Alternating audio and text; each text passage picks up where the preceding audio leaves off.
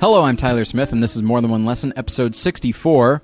Wanted to say thanks to everybody for your patience. I know that this episode will be coming out 3 weeks after the last one instead of the regular 2. That is due to my going down to Comic-Con. And I wanted to say, by the way, speaking of Comic-Con, I met a number of listeners there, both of Battleship Pretension and More Than One Lesson. Battleship Pretension listeners, I was expecting. More Than One. Oh, that's right. I got to go back saying listeners. More Than One Lesson listeners, I was not expecting, and several of them turned up, and that was very nice. So it was nice to meet all of you. We will move on now, but actually, I'm sorry. There's someone else here, as there always is, and I always forget him, and I know you do too. It's my co-host, Josh Long. Josh, how you doing? I'm doing all right. Hi, everybody. It's Josh. I don't want you to forget that I'm here. I'm right here. I know that I was saying to Tyler already, I know that at the meetup, you guys are all like, we came for Josh, but he's not here. Yeah. So I'm really sorry to all of you. I know. Even the BP listeners were like, I'm a big fan of Josh as a blogger. Yeah, they just were like, where is that guy? And they were like, we brought our copies of For the Title. We were hoping he would sign them. I brought my copy of Wesley. Yeah.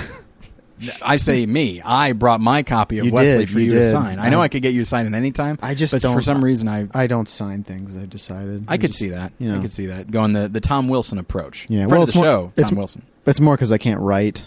That's true. Yeah. Both like practically and as far as content, you just cannot write. No, neither really. I dictate most of my blog posts. I could see that. Yeah. To a 10-year-old who can both read and write. I know. It's really something. You know, it's that homeschool thing. Josh was homeschooled, and right. They said that reading and writing was, from the devil. That was from the devil. Right. And by devil, of course, they mean Democrats. And, Start with the same letter. You figure it out. Yeah. But, okay. So, Josh, thanks for being here, as always. It's fun. I enjoy making fun of you. Someday you'll get tired of it, and then there'll be a coup, and you'll overtake me. And I'll still be on the show, but I'll be your co-host / sidekick. I'll have a button where I can turn your mic on and off, and I'll so Tyler, what do you think about Citizen Kane? I hate it a lot, and then you'll be like, wait, what is that? And I'll cut you off right there. I'm like, oh, nothing to say, I guess. Guess we've determined it. It's the worst movie ever. You say stuff that you don't actually believe just to spite me. Exactly. What do you think? Some other guy that Tyler hates who's now on the show. You bring Bill Maher on. You really change the direction of the show. It's me and Bill Maher doing a Christian movie podcast. That would be fantastic. And that's the thing. He's surprisingly on board with it. Yeah. So, okay. Before we get going on this week's episode, in which we'll be discussing Paul Haggis's Crash, so this episode will be going up a few days after the tragedy in Colorado, in Aurora.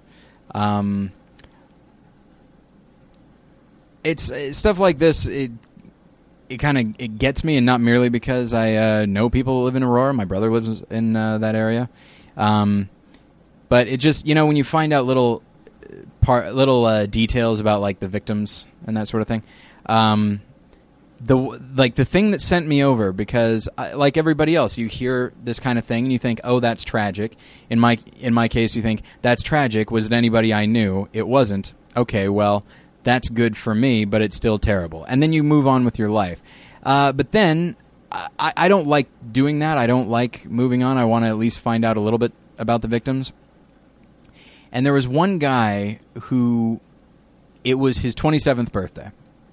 And there's just a little, I don't know what it is, that put me over, because I could somewhat imagine what that must have been. The idea of like, hey, it's my birthday. Let's go see Dark Knight Rises. Let's see the midnight screening of Dark Knight Rises. I'll ring in my 27th year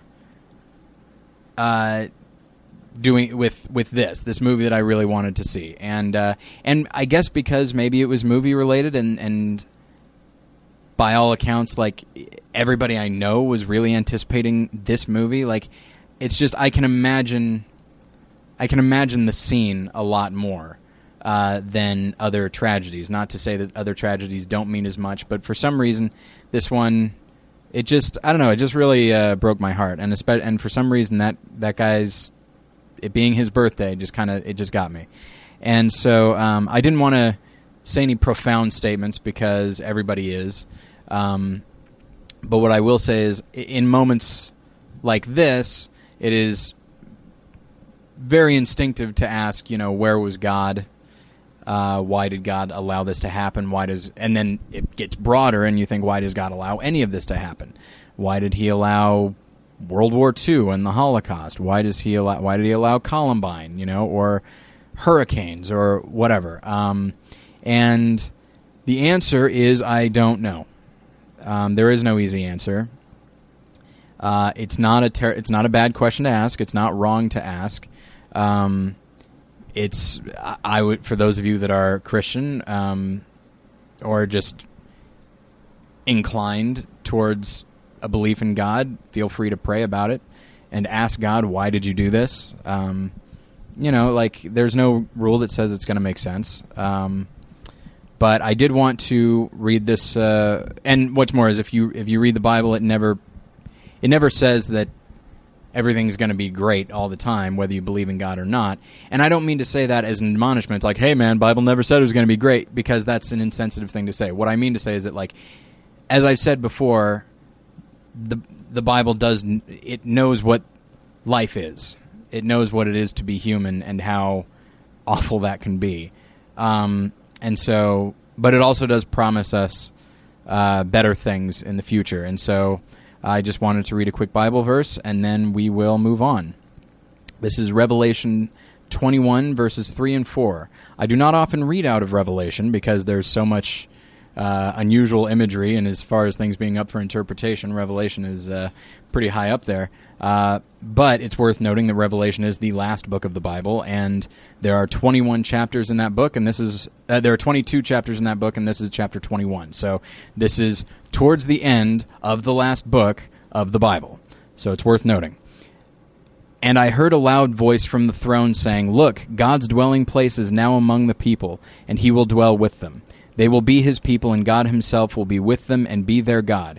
He will wipe every tear from their eyes. There will be no more death or mourning or crying or pain, for the old order of things has passed away." And, when you watch interviews, you see a lot of tears and death, mourning, crying, and pain. And I don't mean to say, hey, God will make it all better.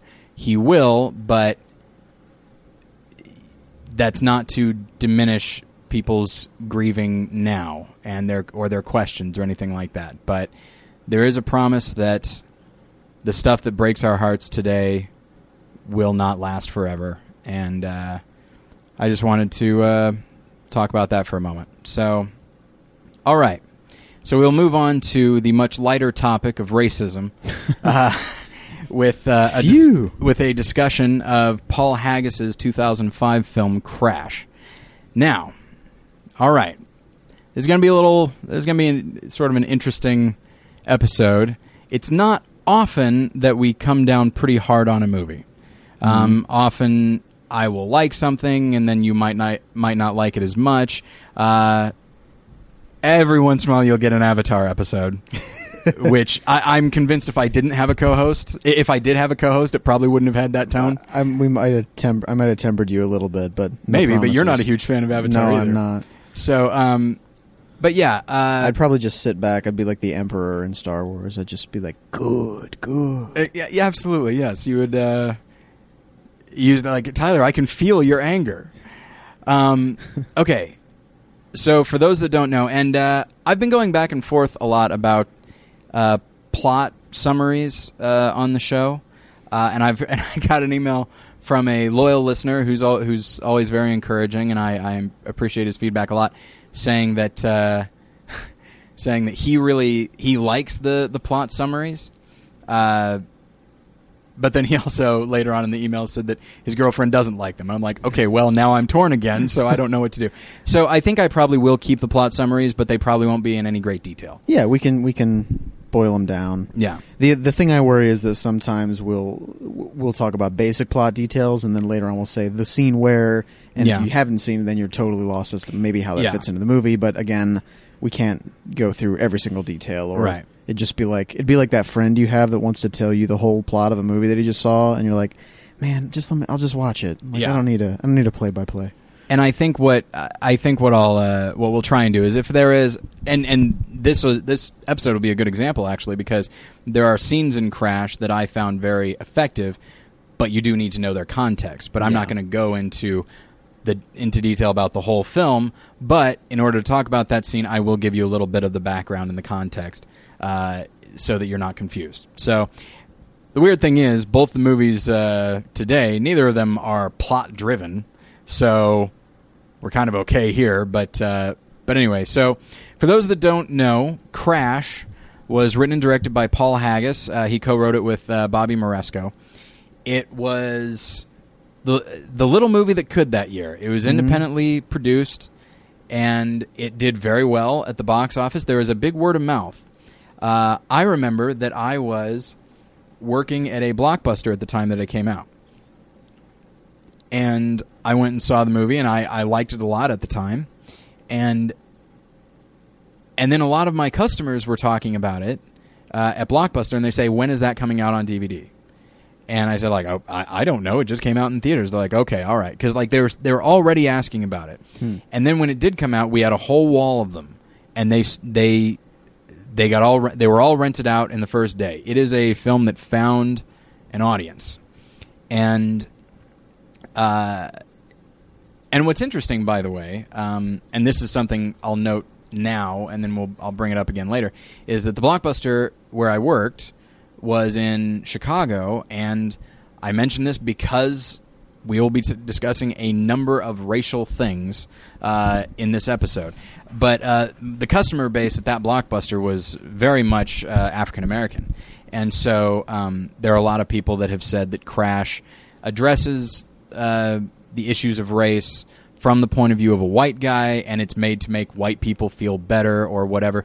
But it certainly found a home at that Blockbuster. People loved it, and so anybody who has that criticism of the film, you can still have that criticism and have it like in an abstract way. But from a practical standpoint, I can say I got no complaints from the customers saying, this guy doesn't know what it's like. This guy is. I could tell this was a white guy making a movie or making this movie.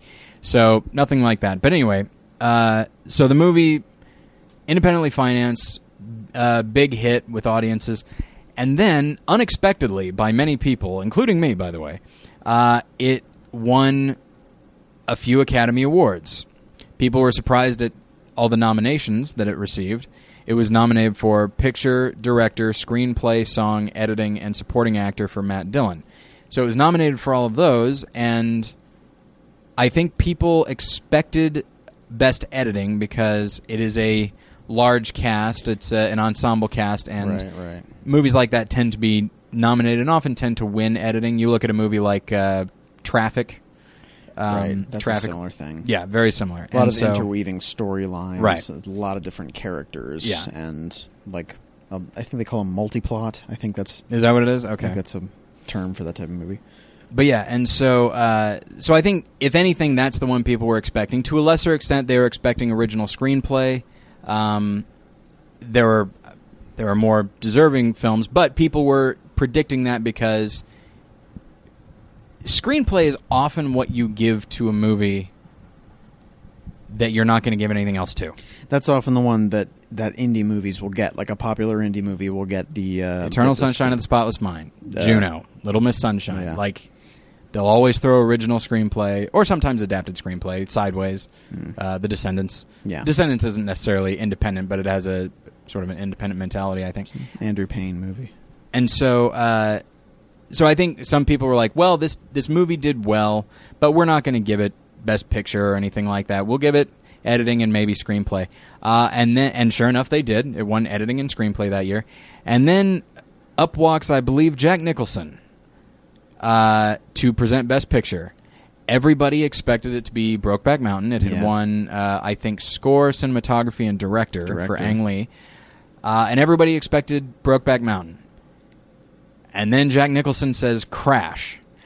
And as people are walking up, Jack Nicholson goes, whoa. He says whoa. Like it's a notable moment because he clearly wasn't expecting it and very few other people were. Yeah. And I'll say this. In my opinion, Crash it's fine. I loved it when I saw it, but I loved American Beauty when I saw that. Yeah. And just as you get older and all that, and you see other movies that might explore the same material, you're like, maybe this isn't the best thing. And you see faults with it, but when you see the faults, you also see the things that you like come forward. And there are things that I like about Crash. Yeah. And I think most people would say, "Oh, that's a fine movie." And then, of course, the minute you give something Best Picture, it comes under such intense scrutiny that people, when you put that label on something, a film that's maybe perfectly fine becomes absolute trash. Because of course it's going to be compared to other Best Pictures, right? Which becomes it's not even just that; it's that it's the Best Picture for that year, also. Right? Like just it enters this kind of community of movies that are held to a very high standard, and so while I feel like there might be some unfairness towards films like that a lot of people feel like it doesn't deserve Best Picture. At the same time, it does deserve to it is held to a higher standard, and so no, absolutely. So I think as far as whether or not it's a good movie, I think there are a lot of things that I'm fine with it. When I saw it, I actually saw it on DVD, and I thought, oh, this movie's fine. It's enjoyable. Yeah. There's some cool parts. But I wouldn't have said Best Picture. Right. And so when that happened, then I was like, all right, well, slow down. But I think what often happens, and you get it with Slumdog Millionaire, you got it with The Hurt Locker, you get it with American Beauty, you get it with almost any movie. Every once in a while, a movie will win, and people are like, yeah, all right. Yeah. Yeah, I could see that. What won last year? The Artist. Yeah.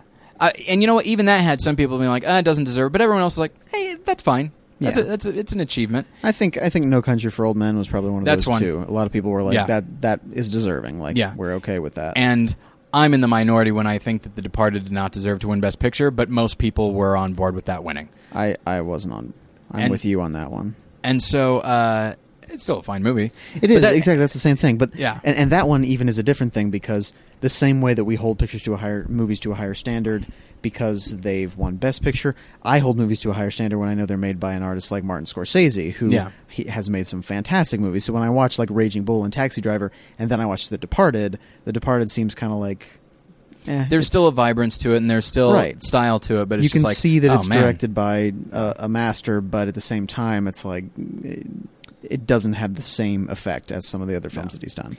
The reason that we're talking about this is because the film has, I think, if you want to say, you can talk all day about how it doesn't deserve Best Picture, and I will be right there with you. But I think there are people who,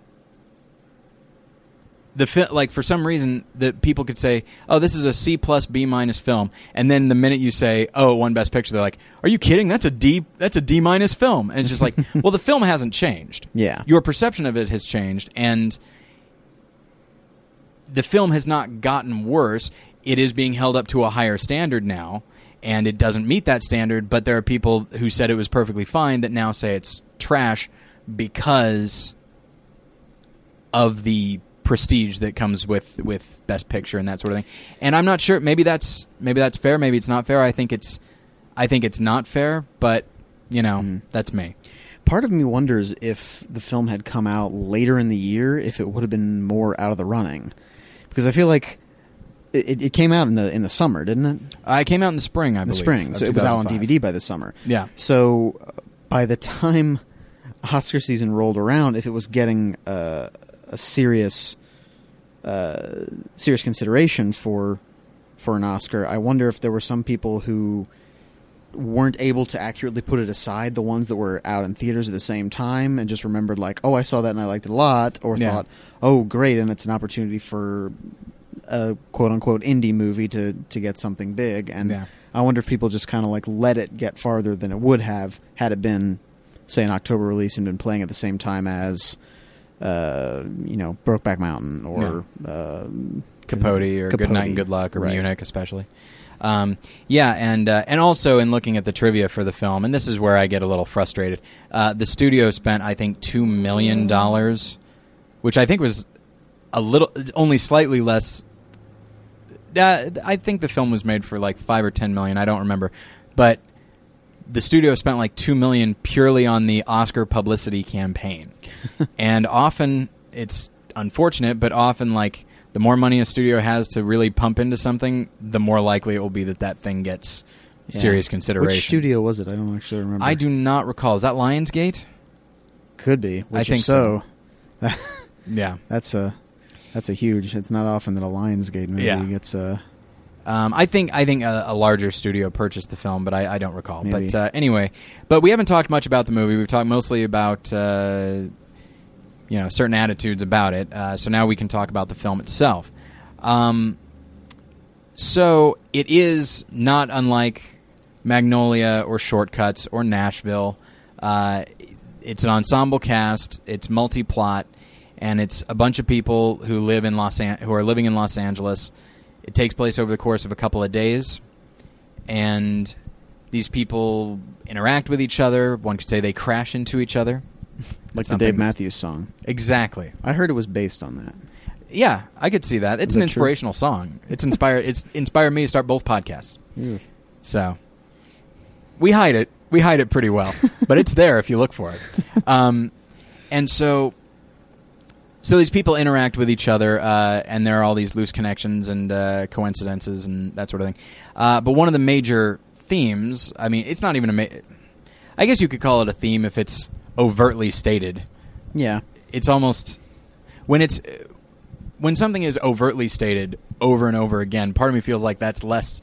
It's a theme, but at that point, it's almost just as much plot as it is theme. Yeah. I feel like theme is something you have to kind of grope around for, whereas plot is just here's what it is. Yeah. It's almost as if the theme is a central thing, and the movie is just kind of a voice of the theme. Yeah. Well, and then in this case, that is certainly that's certainly the case. But yeah, and so the big theme of the film is racism and dealing with.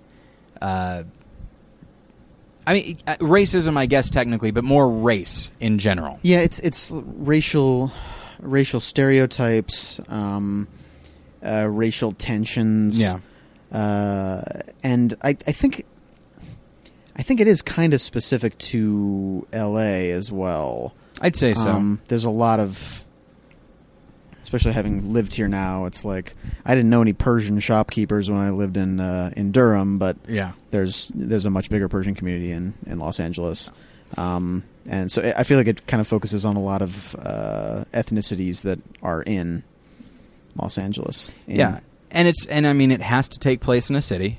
Yeah, because yes, when I lived in Springfield, Missouri, there was not a lot of different races. But when I lived in Chicago, but very much when I live in Los Angeles. Now that I live here, it's just a lot of people who are here for whatever reason, because it is a city that draws people in. Yeah, from all different kinds of backgrounds.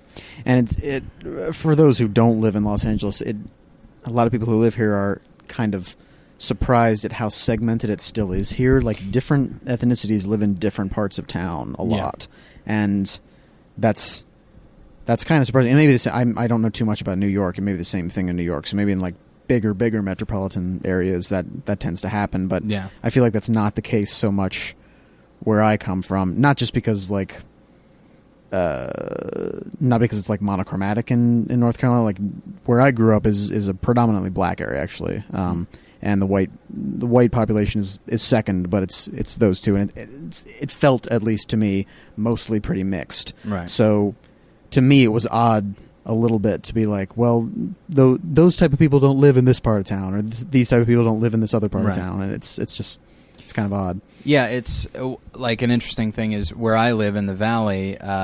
There's, I mean, I'd say it's predominantly Latino, but you won't find a lot of, black people in this area. I mean, of course, you'll find some. You'll find, as I'm sure you'll find, white people in some areas and Asians in another, and there's some mixture, but it is surprisingly segmented, and and perhaps that makes it easier for people to think of other people in terms of race and how they are physically different than I am. Right, and it's almost like the separation geographically helps you separate people in your mind instead of thinking of us all as people.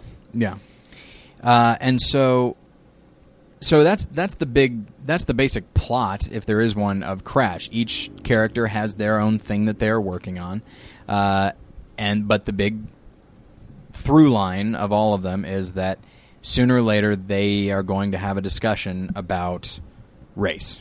And sooner or later, for the most part in the film, both the characters' own prejudices against other races come out, and the ways that they are discriminated against by other races come out. So that's one of the ideas that I like behind the film, is that it tries to show these people from both sides. Like, here they are being oppressed, but here they are oppressing. Yes, that is... Because we are certainly going to get to the things that we don't like about the movie. So let's at the moment stick with the things we do like. I will say, I don't think the film condemns anybody, which is surprising. Even the people that are, one could say, villains or antagonists. Like, there is a character, a police officer played by Matt Dillon, for which he was nominated, who is overtly racist. Like, he actually, it's not merely that he sees people in terms of race. He is racist, and he talks about it pretty regularly. And he justifies it to himself, too. Like, there's a scene where he talks about why he is a racist, and it's almost like it is a choice more than just something that's born in him that he's not aware of. And he tries to sort of excuse it in himself to a certain extent, almost as if there's a subtext of like, hey, I wish I didn't think this thing, but life has left me no choice. Right. And I think Matt Dillon's performance in general is one of the highlights of the film. But even then, like, I don't think the film, I think it certainly condemns the things that he says, but I don't think it condemns him. I can't think of anybody, with the possible exception of Tony Danza, that's what I said, who has one scene and plays a Hollywood type. I don't remember if the character is an actor or a writer or a director, but he talks about, he's speaking to Terrence Howard about how a certain scene should go or shouldn't go based on race, and I think it kind of simplifies his character a little bit. But as far as major characters, to the film's credit, it I think sees them with a clear eye. It loves all of its characters, but also understands that they are not perfect and they are all deeply flawed, and that they all live in this world of racial divide and that sort of thing. So, what do you think of that? I was just going to say, I feel like I remember, and I will say it's been a little while since I've seen this movie, so not everything is completely fresh in my mind, but I feel like, maybe you'd remember better than me, I feel like feeling like I didn't like the Brendan Fraser character ever. Really. Does he have more of a redeeming moment that I'm just not remembering? He doesn't have a redeeming moment, but he doesn't have really an unredeeming moment, because when I think about the major characters, he's actually not one of them. Yeah, he's not in it a whole lot. Sandra Bullock is more of a major character. She plays his wife. Right. He's the district attorney in Los Angeles, and she's his rather privileged wife. And she is allowed to explain herself more. Okay. He kind of shows up in other people's stories. He's more just peripheral to the rest of it. I don't think it necessarily goes out of his way to show him in a bad light. He does speak about race, but he talks about it from a political standpoint, from the point of like getting votes and that sort of thing. From a, I won't say purely pragmatic standpoint, but it doesn't seem to affect him personally, only professionally. And I think that, as opposed to the other characters for whom it seems to be a very personal thing, even his wife. So while I don't think the film condemns him, I think the reason that it doesn't give him his moment to explain himself, I think it's because it doesn't consider him a major character. Because he's not really personally invested in it. And, I mean, I guess that I'm sure that's some kind of statement as well, that politicians who aren't personally invested in it don't really have the depth of understanding to do something about it or to treat it with any kind of effectiveness, maybe. Yeah. So that's one thing in the broader sense that I like. From a filmmaking standpoint, it did win Best Editing, and I'm actually kind of okay with that. I rewatched the film last night, and it is put together very well. And not merely as a function of keeping all the characters straight, and knowing when to check in with each one. It's not even so much that as it is just the scenes that are powerful. That are meant to be powerful, they are partially because of how it's cut together.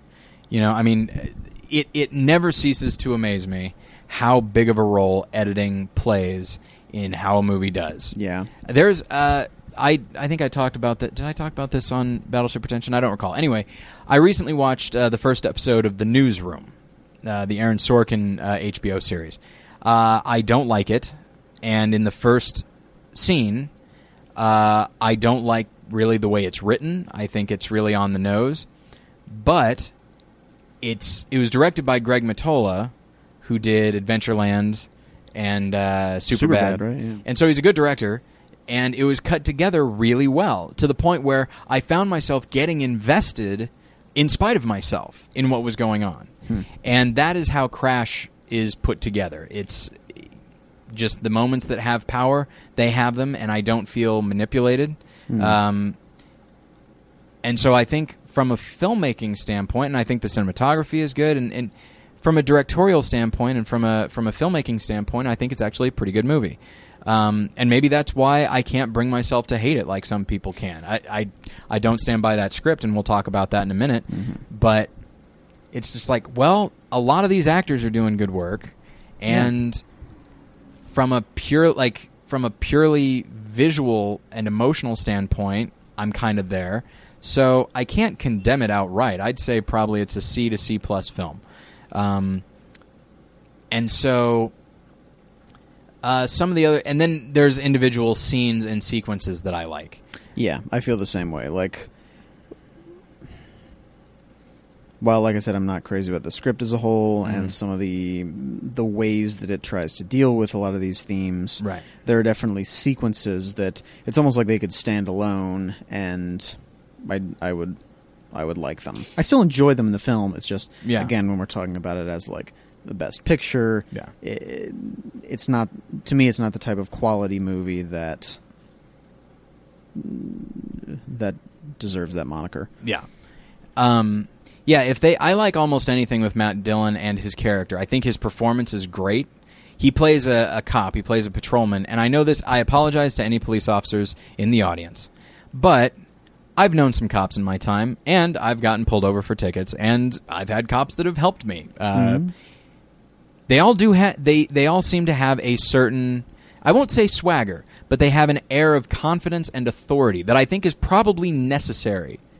And they have a certain tone of voice where it's a little bit heightened, and it lets you know they're in charge. Matt Dillon gets it all. Like he nails it. He nails the walk. He nails the talk. The tone. It's a really, really good performance. And this is the character that is also overtly racist. Yeah. And so but I like pretty much all of his scenes, and part of me thought, like, it'd be interesting to edit all of his scenes together into just a little short film about this racist cop. But I think maybe the most rewarding sequence in the film, and it requires context, so I will give it to you. Matt Dillon is angry because, well, for a number of reasons, but one of them is that his dad, I think he lives with his father, and his dad is old, and he's probably dying, and he's just sick all the time. And Matt Dillon like is having a hard time with that emotionally, but then also he's having a hard time dealing with like the insurance companies and all that. And so he's just mad a lot of the time. And then one day, he and his partner, played by Ryan Phillippe, who I think also does a good job, they pull over a nice SUV that contains Terrence Howard and Thandie Newton. And they are a married couple, and she has been doing stuff to him, performing things on him. And so Matt Dillon asked them to get out of the car and all that. And he is unnecessarily gruff and aggressive. And then at some point, he actually has them like put their hands against the car and all that, and he starts to like he gets a little handsy. Yeah, with her. he pats them down, and then with her, he clearly is touching her inappropriately. Yeah, and everybody knows it. His partner knows it. Terrence Howard knows it. Thandie Newton knows it, and Matt Dillon knows it. They all know what's going on, and it's totally inappropriate. And he's just taking out his frustration on this woman. And yes, he probably is targeting them specifically because they are black. If it were a white couple, he probably would not be doing this. He's asserting authority where he feels he deserves it, not merely because he's a cop, but also because he's a white guy. Yeah. Later on in the film, because Terrence Howard and Thandie Newton, like, they get in an argument about what they could have done to avoid this. You know, that's later on. And then we see Matt Dillon trying to deal with his father. We see that Ryan Phillippe requests a transfer so that he doesn't have to be his partner anymore. And so the frustration comes up again, and then about halfway through the film, is it Thandie Newton or Thandie Newton? I keep saying Thandie, but I've heard both. I've heard both, too. Okay. So whichever makes you It's a happier. TH, so I'm going to say Thandie. All right. Sounds like you're saying Sandy, but with a lisp.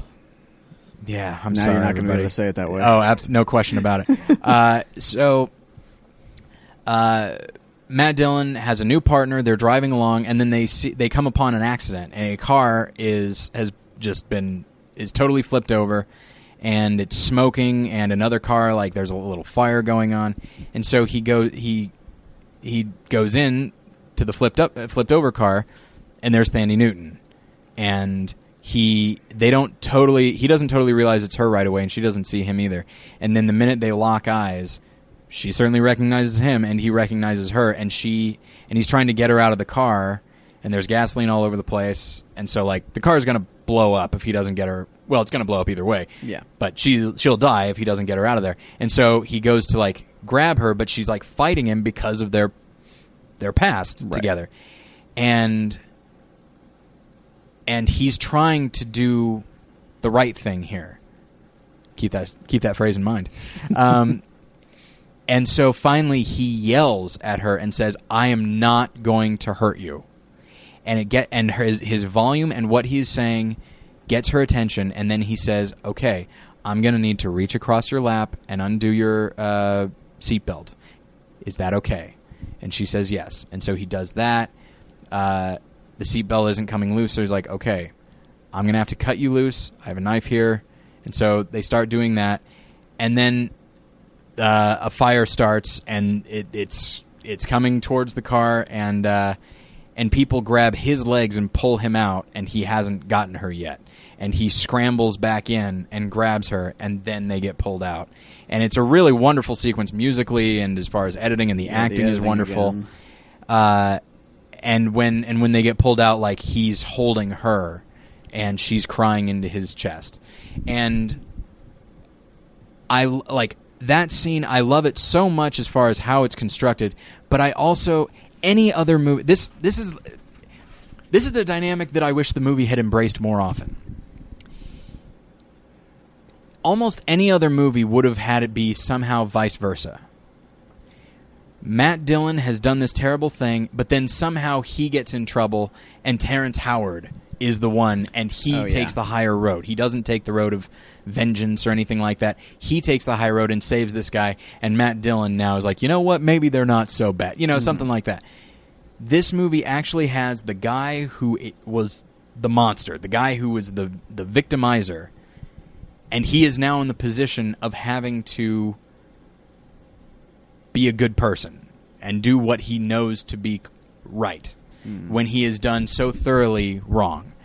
And I love that because it's not, and he does the right thing but does that erase the wrong thing? No. Yeah.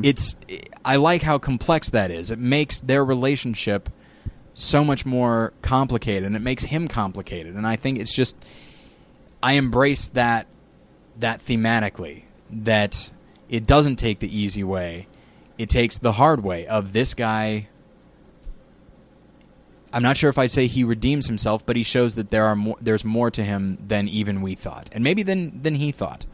I think that is probably my favorite sequence of the film, and it's because it's all working. And maybe, frankly, it's because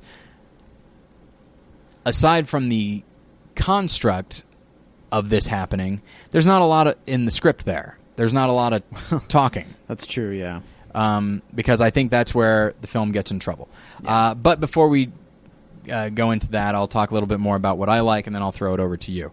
I think the acting all around is pretty solid. I think Terrence Howard is great. This was the same year that he was nominated for Hustle and Flow. Yeah. I think he's an actor that unfortunately has not, since then, gotten a lot of great opportunities. Which actually kind of surprises me, because I remember that year thinking, like, all right, this guy's he's going places now. And he's the next big like guy. Not that much has happened since, which is a shame. Yeah, especially like when you look at stuff like he was in the first Iron Man. Yeah, and then good in that. If he had been in Iron Man 2, he would have had a much larger and more important role, but for whatever reason, he wasn't. I think it was actual studio conflicts. Really? The studio didn't want to pay him more, in spite of the fact that, well, I have to do more in this one, and they're like, nope, sorry, we'll get Don Cheadle, and they did, and that is that's very unfortunate because Terrence Howard, if you see, he's great in Crash, and see Hustle and Flow if you can. It's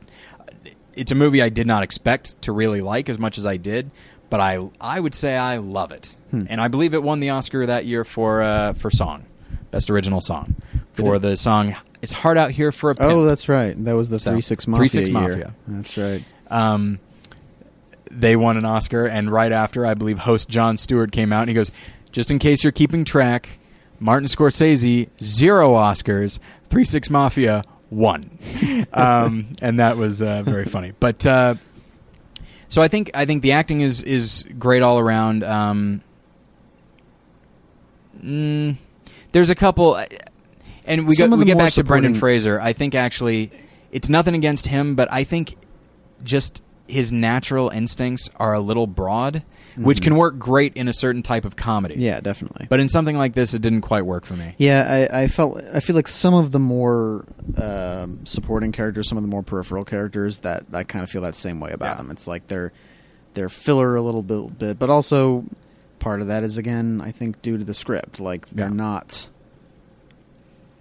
I think a lot of those characters are not given a whole lot to do because they're not very complex, and so it's just all, here it is. Here it is, Brendan Fraser, he's a DA, he says this, he does this. Like, there's not much to it. And I'm trying to think if there's other things that I like. There's a sequence that's very ham-fisted, actually, but I still like it. And it has to do with Michael Pena plays this locksmith, and he is Hispanic, and so people already have some ideas and he's got like tattoos and that sort of thing, and so people have an idea of who he is, but they don't see that he's married, he has a young daughter, and that sort of thing. He seems to be a good husband and father, right? Who's very committed to his family, right? But there's a scene early on where he is trying to fix the lock for this small, like, convenience store that's owned by this Persian guy, But he determines, well, I changed the lock, but it's actually your door that's the problem. You need a new door. And the Persian guy says, what do you mean? I don't understand. Why am I paying for you to fix the lock? You know, you said you fixed it, so fix it. He's like, no, I did fix it, but you need a new door. And the guy's like, I don't understand, you know, and because there's something of a language barrier there. Yeah. And so there's frustration, and then later on the store gets robbed and like vandalized and stuff, and he doesn't get the insurance because he discovers that it was recommended I get a new door, and I didn't do that, and so he doesn't get, like, insurance doesn't handle it, and he's looking for somebody to blame, and so he puts the blame on Michael Pena, and so he goes to he finds out where he lives, goes to his house, and he's going to shoot him. He wants some money to compensate, and he's going to shoot him. And then Michael Pena's daughter runs out because of... that's the thing with these happens movies. In a lot of movies, like, there are so many where... I wonder if you could find... This would be a funny supercut if you could get all the times where a child yells, like, Daddy, Daddy, or Mommy, and comes running right into the midst of gunfire.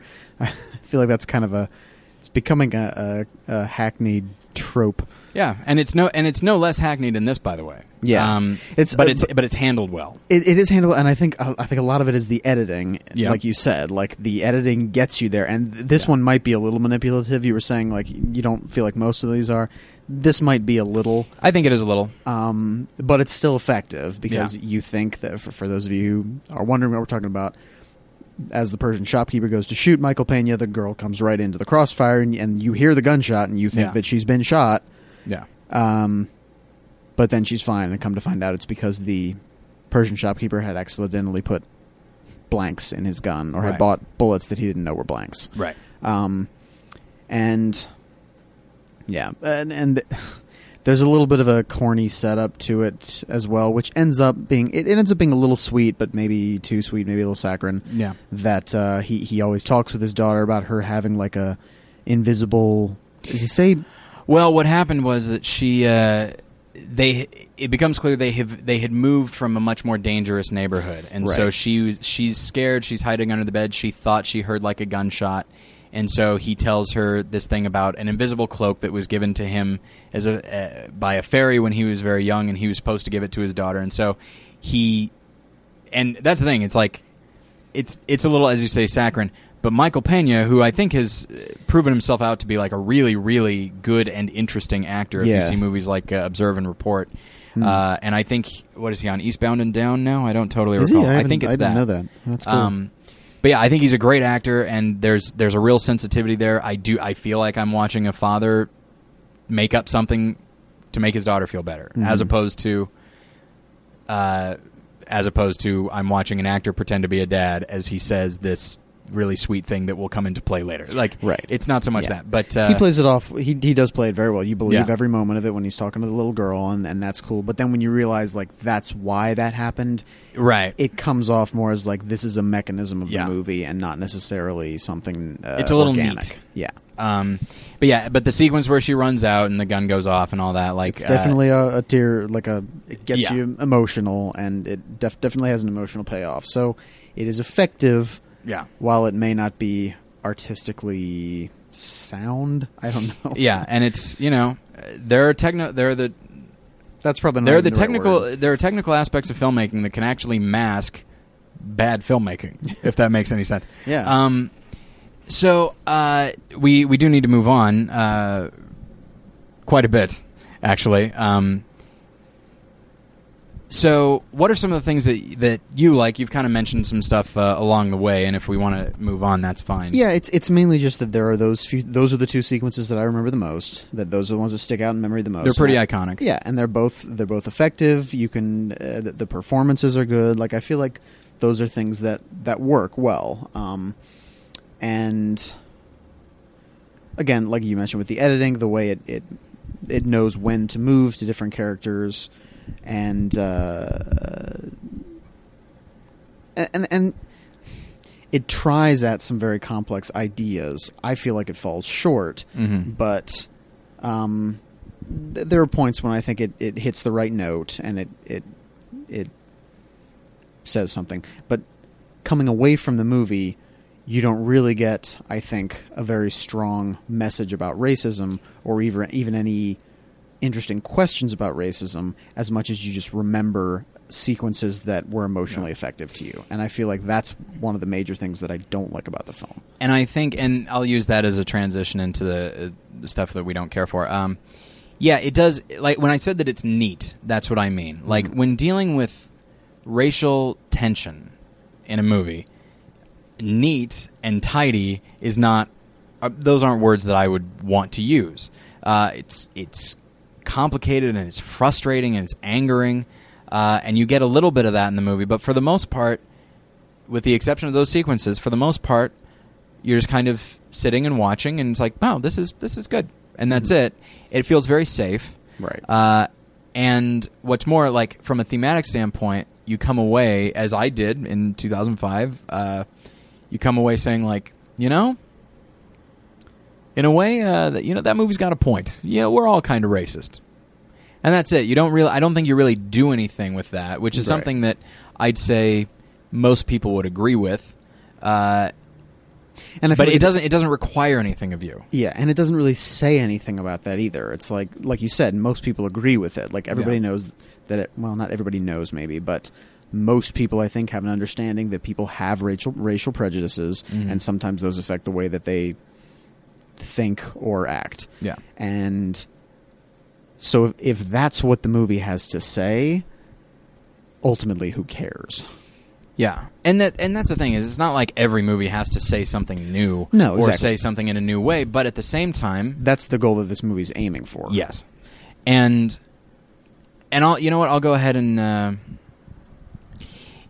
we'll bring up some details, but I don't want to necessarily dwell on the things that I don't like. I think by and large it's still a movie that I recommend, not as much as I'll recommend the companion film, but we'll get to that in a second.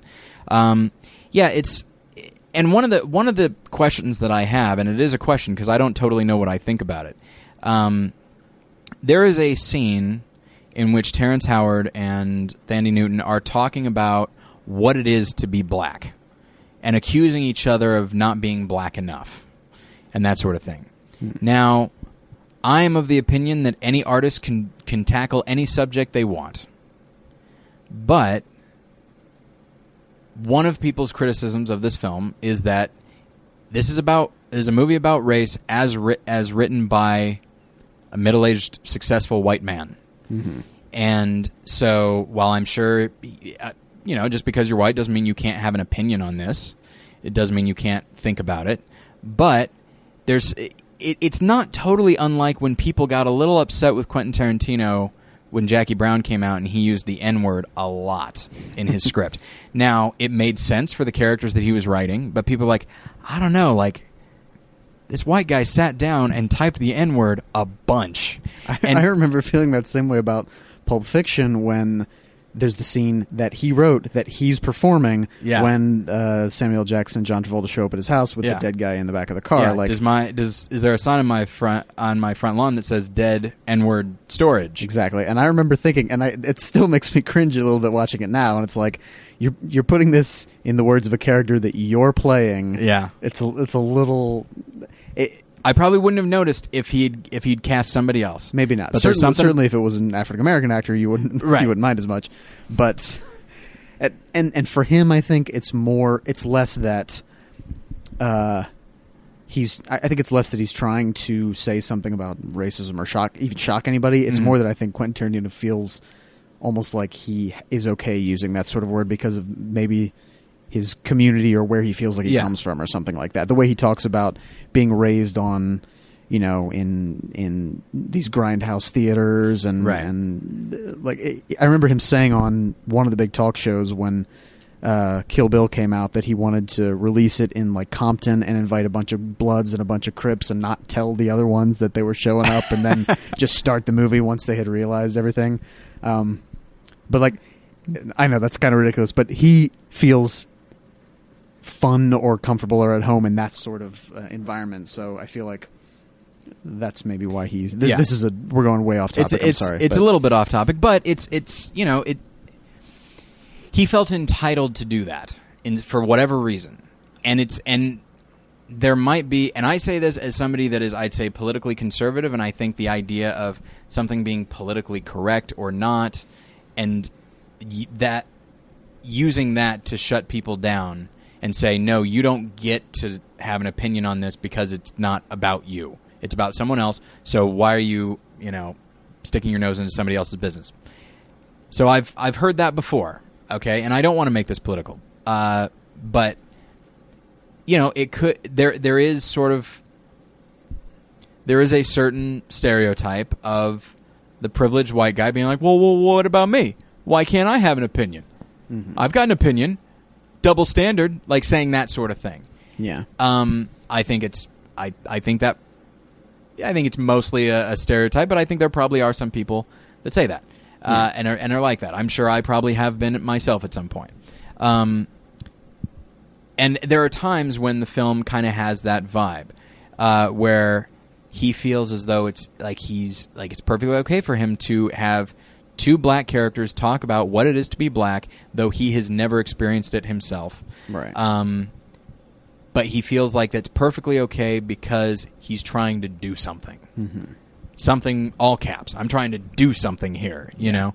And I feel like it's the same thing when he has people being overtly racist. Yeah. I feel like he's condemning it, but almost at the same time, I feel like the writer himself is saying, like, oh, I'm so good that I'm condemning this racism. Like, isn't it nice that we can all agree with? And I think that's, the term racist, like it gets thrown around a fair amount to the point where we sometimes don't even know what it means anymore. I would say, yeah. I found myself the other day having a discussion with somebody, and I wanted to say, how do you define it? Yeah.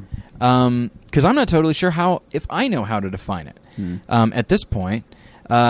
But the one thing that gets me is when you watch a movie like Crash and you have characters who are yelling racial things at each other. Mm-hmm. Well, pretty much everybody condemns that. Yeah. You know what I mean? Like that's the kind of thing. It's like, first off, I don't think a lot of people actually do it. Mm-hmm. Like if an Asian person and a black person, if they got in a car accident, I don't think they would immediately jump to black people drive that way, Asian people drive that way, or anything like that. I think if they were angry, they'd probably just be angry, but I don't think they would jump to that immediately. Mm-hmm. Even if they're thinking it, I don't think they would jump to it. Yeah. And so when you're condemning the type of racism that I'd say by and large isn't necessarily there because it's all overt, I think you wind up ignoring the much more covert and I think the much more common racism that we all deal with every day. Mm-hmm. I'll give an example, and you know what? Hey, I'm just going to be spitting the truth, man. Okay, but I'm going to talk about Ruth. That's the stay tuned. But at the same time, like I mentioned, the film talks a lot about Asian drivers. Mm. Okay, now if somebody cuts you off, or if somebody's like not driving well or something like that, now I always, if I drive by them, I will look in and give them a mean stare no matter who it is because I'm a jerk. And that's something I shouldn't do. It comes totally from a place of judgment, and I try not to do it anymore. But there was a time when I would do it every time because I was so mad at this person for inconveniencing me when they obviously didn't realize they did it. Mm-hmm. They weren't purposely trying to bother me.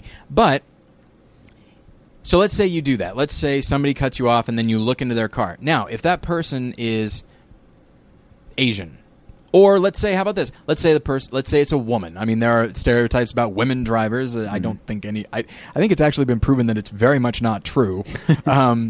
Or let's say it's like an older person. Like we were talking about, like, racism, but it can go to anything really. Like it's an outward thing that you can judge on. And so, like, if you see it's a woman, you're like, yeah, well, there you go. Or if it's an Asian, it's like, yeah, well, that's about right. Or like an old people, it's like, yeah, they shouldn't be on the road. Like you start making a generalization based on this thing, and listener, maybe you don't do it. I try not to do it, and for the most part, I think I don't.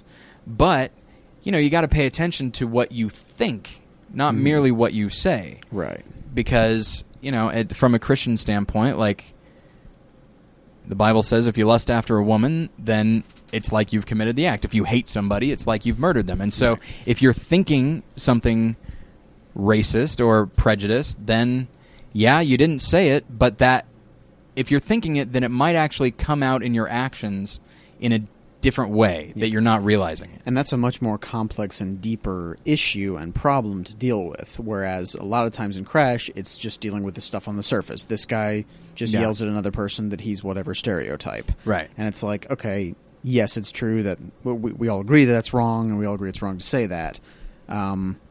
It's more interesting, I think, as a film to delve into the ways that those things are under the surface and affect the way that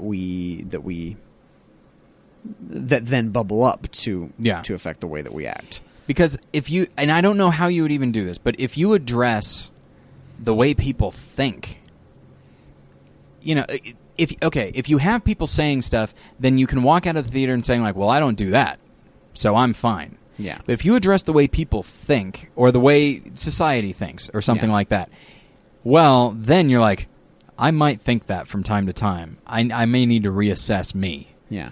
And for instance, one where it could have been more effective if it was more subtle is the Matt Dillon thing. Like that, like you said, that's a good arc and it's an interesting story. But what if he never tells the story about how he's a racist? What if he doesn't think he's a racist, but we see the way that he acts when he gets Terrence Howard and Tandy Newton, whatever, out of the car, what have you? Like, if that happens, and then Ryan Felipe says to him, "What are you doing?" and he's like, "What?" He doesn't even notice that he's acting differently. That suddenly becomes more heinous, and I think raises deeper questions. And like, now to a certain extent, maybe you can't do it with a movie like this.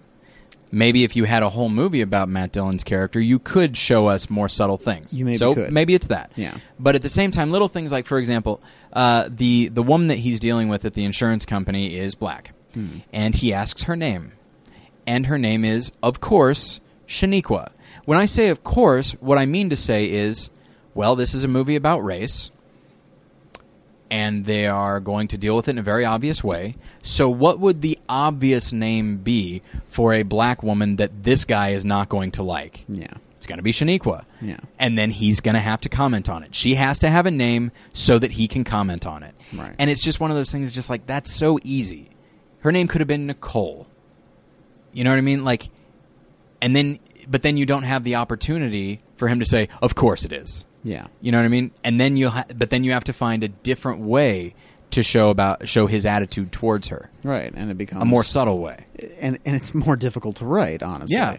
Which is why one of the reasons that I don't have as much respect for this script, because I feel like a lot of times it just takes the easy way out. Yeah. It doesn't take too much time to try and really delve into these characters and delve into the deeper problems of racism and thinking about racism. It's just like, here's people that don't like each other for racism, and really the kind of thing, the same thing's happening to them on the other side, and maybe they should pay attention to that. Movie's over. Yeah. So, and there are a lot of there are a lot of elements of that where people, I mean, they just come out and speak very clearly about it in ways that, and maybe a lot of people do that, but like, I don't do it. Well, I mean, I certainly don't yell stuff in people's face, but even like if I'm just talking with my wife, I don't talk about like how black people are or how Hispanic people, like I don't do that. I don't say that like I'm a good person. I say that to say, well, if I don't say it, I assume other people don't say it, and if other people don't say it, then why are the people in this movie saying it? And I will address this other thing. There are people that have said that Crash is a fable. Now, I've heard that, and I can see it. I can see why someone would say that, and there is an argument to be made for that. But we do need to define fable. How do you define fable, Josh Long? More than one lesson. How do I define it? Yeah. I mean, to me, that would be something that is almost, first of all, kind of set in a world that we recognize isn't the same as reality. Mm-hmm. Something that's separated and I think contained in a way, and that has characters who clearly kind of represent something more than they are actually, more than just being people. Right. And And I think if it is something like that, it gives you the excuse to be a little more on the nose because it's almost allegorical in a lot of ways. Yeah. I don't feel like that's the case with this film. I feel like it's meant to be couched in reality. I feel like the characters are meant to be realistic, and I think the things that they say are not meant to be like emblematic of an entire idea and just having people who are just speaking an idea, but I think it's meant to shock you a little bit, and I think that's why people are so just on the nose and open about things. Yeah. I think maybe the filmmaker thinks that in shocking you into hearing these things about racism, maybe it'll make you think something, but I don't think it really does. I think it's more just it's got shock value and that's it. And I think because we talk about this a lot on Battleship Pretension, that more and more I'm of the opinion that what a filmmaker intends doesn't really matter. What's on the screen and how a person interprets it, that's kind of what matters because it doesn't belong to the filmmaker anymore. So if there is somebody out there who legitimately thinks that this is a fable, go right ahead. You have an argument. Because when people are speaking very clearly and each one kind of represents a certain type, okay. And it's all for a greater... it all works towards a greater message. Okay, fair enough. I'll let you have it. That's fine. I don't think I interpret it that way, but I will not dispute that you do. And I don't think I'll even try to convince you that it isn't. But what I will say is... fables, in my experience, like Aesop's fables and stuff, I don't find them to be remarkably engaging. They are, by their very nature, simplistic. You know, I don't think people often come away from a fable and think in terms of like, wow, I don't know, that really got to me. I think I need to examine myself. No, they come away and say, that's a good point. That's a thing to always keep in mind. Mm-hmm. Noted. And then they go about their lives. And so, like, often a fable reminds you of something. Mm-hmm. It doesn't tell you something. It reminds you of something you've already known. Yeah. And so, if it is a fable, then I'm not saying you shouldn't like the movie and you shouldn't consider it a fable, but if it succeeds as a fable, then it's only going to be so engaging, I think. But that's my opinion. So, so one movie that the companion film is a movie, again, large cast. It deals pretty overtly with race, mm-hmm. but I think is infinitely better. In execution, in theme, in content, I think it's all there. And that is Spike Lee's Do the Right Thing from 1989. Yeah, I feel like I can't talk about Crash without talking about Do the Right Thing, because I think I've said before, I feel like it's the true and better Crash. Yeah. I feel like David Cronenberg's Crash is the true and better Crash. Well, everything about that movie's totally true, right? Oh, yeah. Okay. I've done all those things. So, but yeah, Do the Right Thing, for those who don't know too much about it, takes place in one small community in New York City, Bedford-Stuyvesant, or I think they call it Bed-Stuy. Mm-hmm. And I think I'm saying the full name right. I'm not sure. I'm not from there, sorry. But it's about racial tensions that build up and boil over the course of one day in this town. And we see several different races. It mostly deals with Italian-American, African-American, and Korean-American. Yeah. Those are the three principal. And Korean is mostly a subplot. It's mostly a subplot. There are Latino, Puerto Rican, I believe. Yeah. Families in there as well. But they're I'd say they're even less of they play even less of a role than the Koreans. Yeah. I mean, they're certainly in there, and I think it's mentioned, and it's clear that they are that's another separate thing as well. Yeah. But I don't know. I think this is a great movie. And it starts at, like, even just the setting, like, it's hot. It's hot out. That's how it starts. And the whole thing is like everybody is under this heat, which causes it builds tension. It builds like stress. And it's shot beautifully by Ernest Dickerson. Yeah.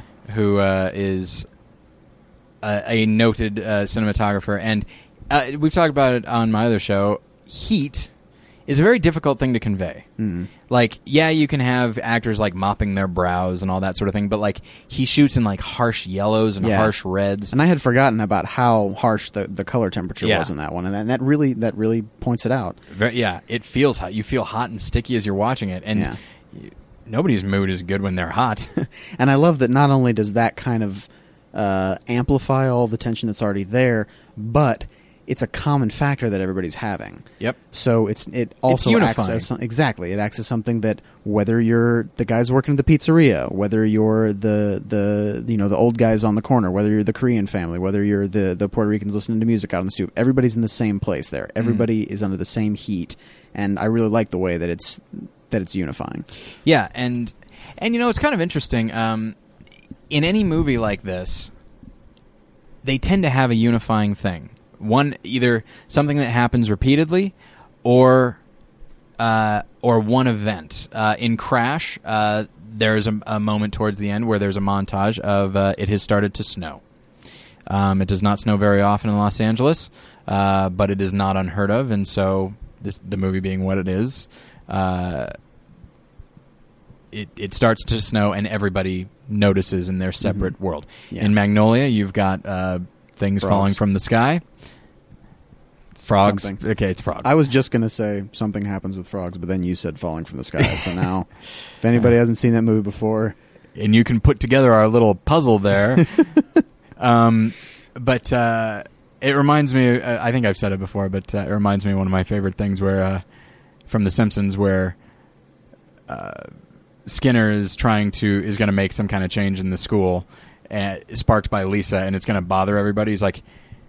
He goes, somebody has told me, I won't say her name, let's just say Lisa S. No, that's too obvious. Let's say L. Simpson. And she goes, oh, they're at her desk. That's a great one. But yeah, in a movie like Shortcuts, there's a couple of earthquakes. Mm-hmm, yeah. Or maybe just one earthquake, and then the movie Time Code, which is a unique little film. Have you seen it? I've seen part of it. I haven't seen the whole thing. It's an interesting movie. I recommend everybody watch it. I'm not sure if I'd say it's incredibly satisfying artistically, but it's interesting. Some really interesting concepts. Yeah, in the execution. Yeah, wonderfully executed. But I think in that there's earthquakes a couple of times that unify everybody, and so with this, it's the heat. It's the common thing, and as we've seen from 12 Angry Men, tensions are high when it's hot, when it's the hottest day of the year in New York, and the bulk of the cast is black. It takes place in what is a predominantly black neighborhood, but it's worth noting that most of the action takes place around a pizzeria called Sal's Famous Pizza or something. Pizzeria. Okay. Aiello says. And so I said pizzeria just a moment ago. Why didn't I say it again? And so Sal's is run by an older Italian guy played by Danny Aiello, and his two younger sons played by John Turturro and Richard Edson. And I'd say for the most part, they really are the only non-black characters. They are the minority, and people are aware of it even if they don't say it. And that, I think, is the key. While this is unquestionably a movie about race, and people talk about race, it's written and directed by Spike Lee, by the way, who is not opposed to controversy.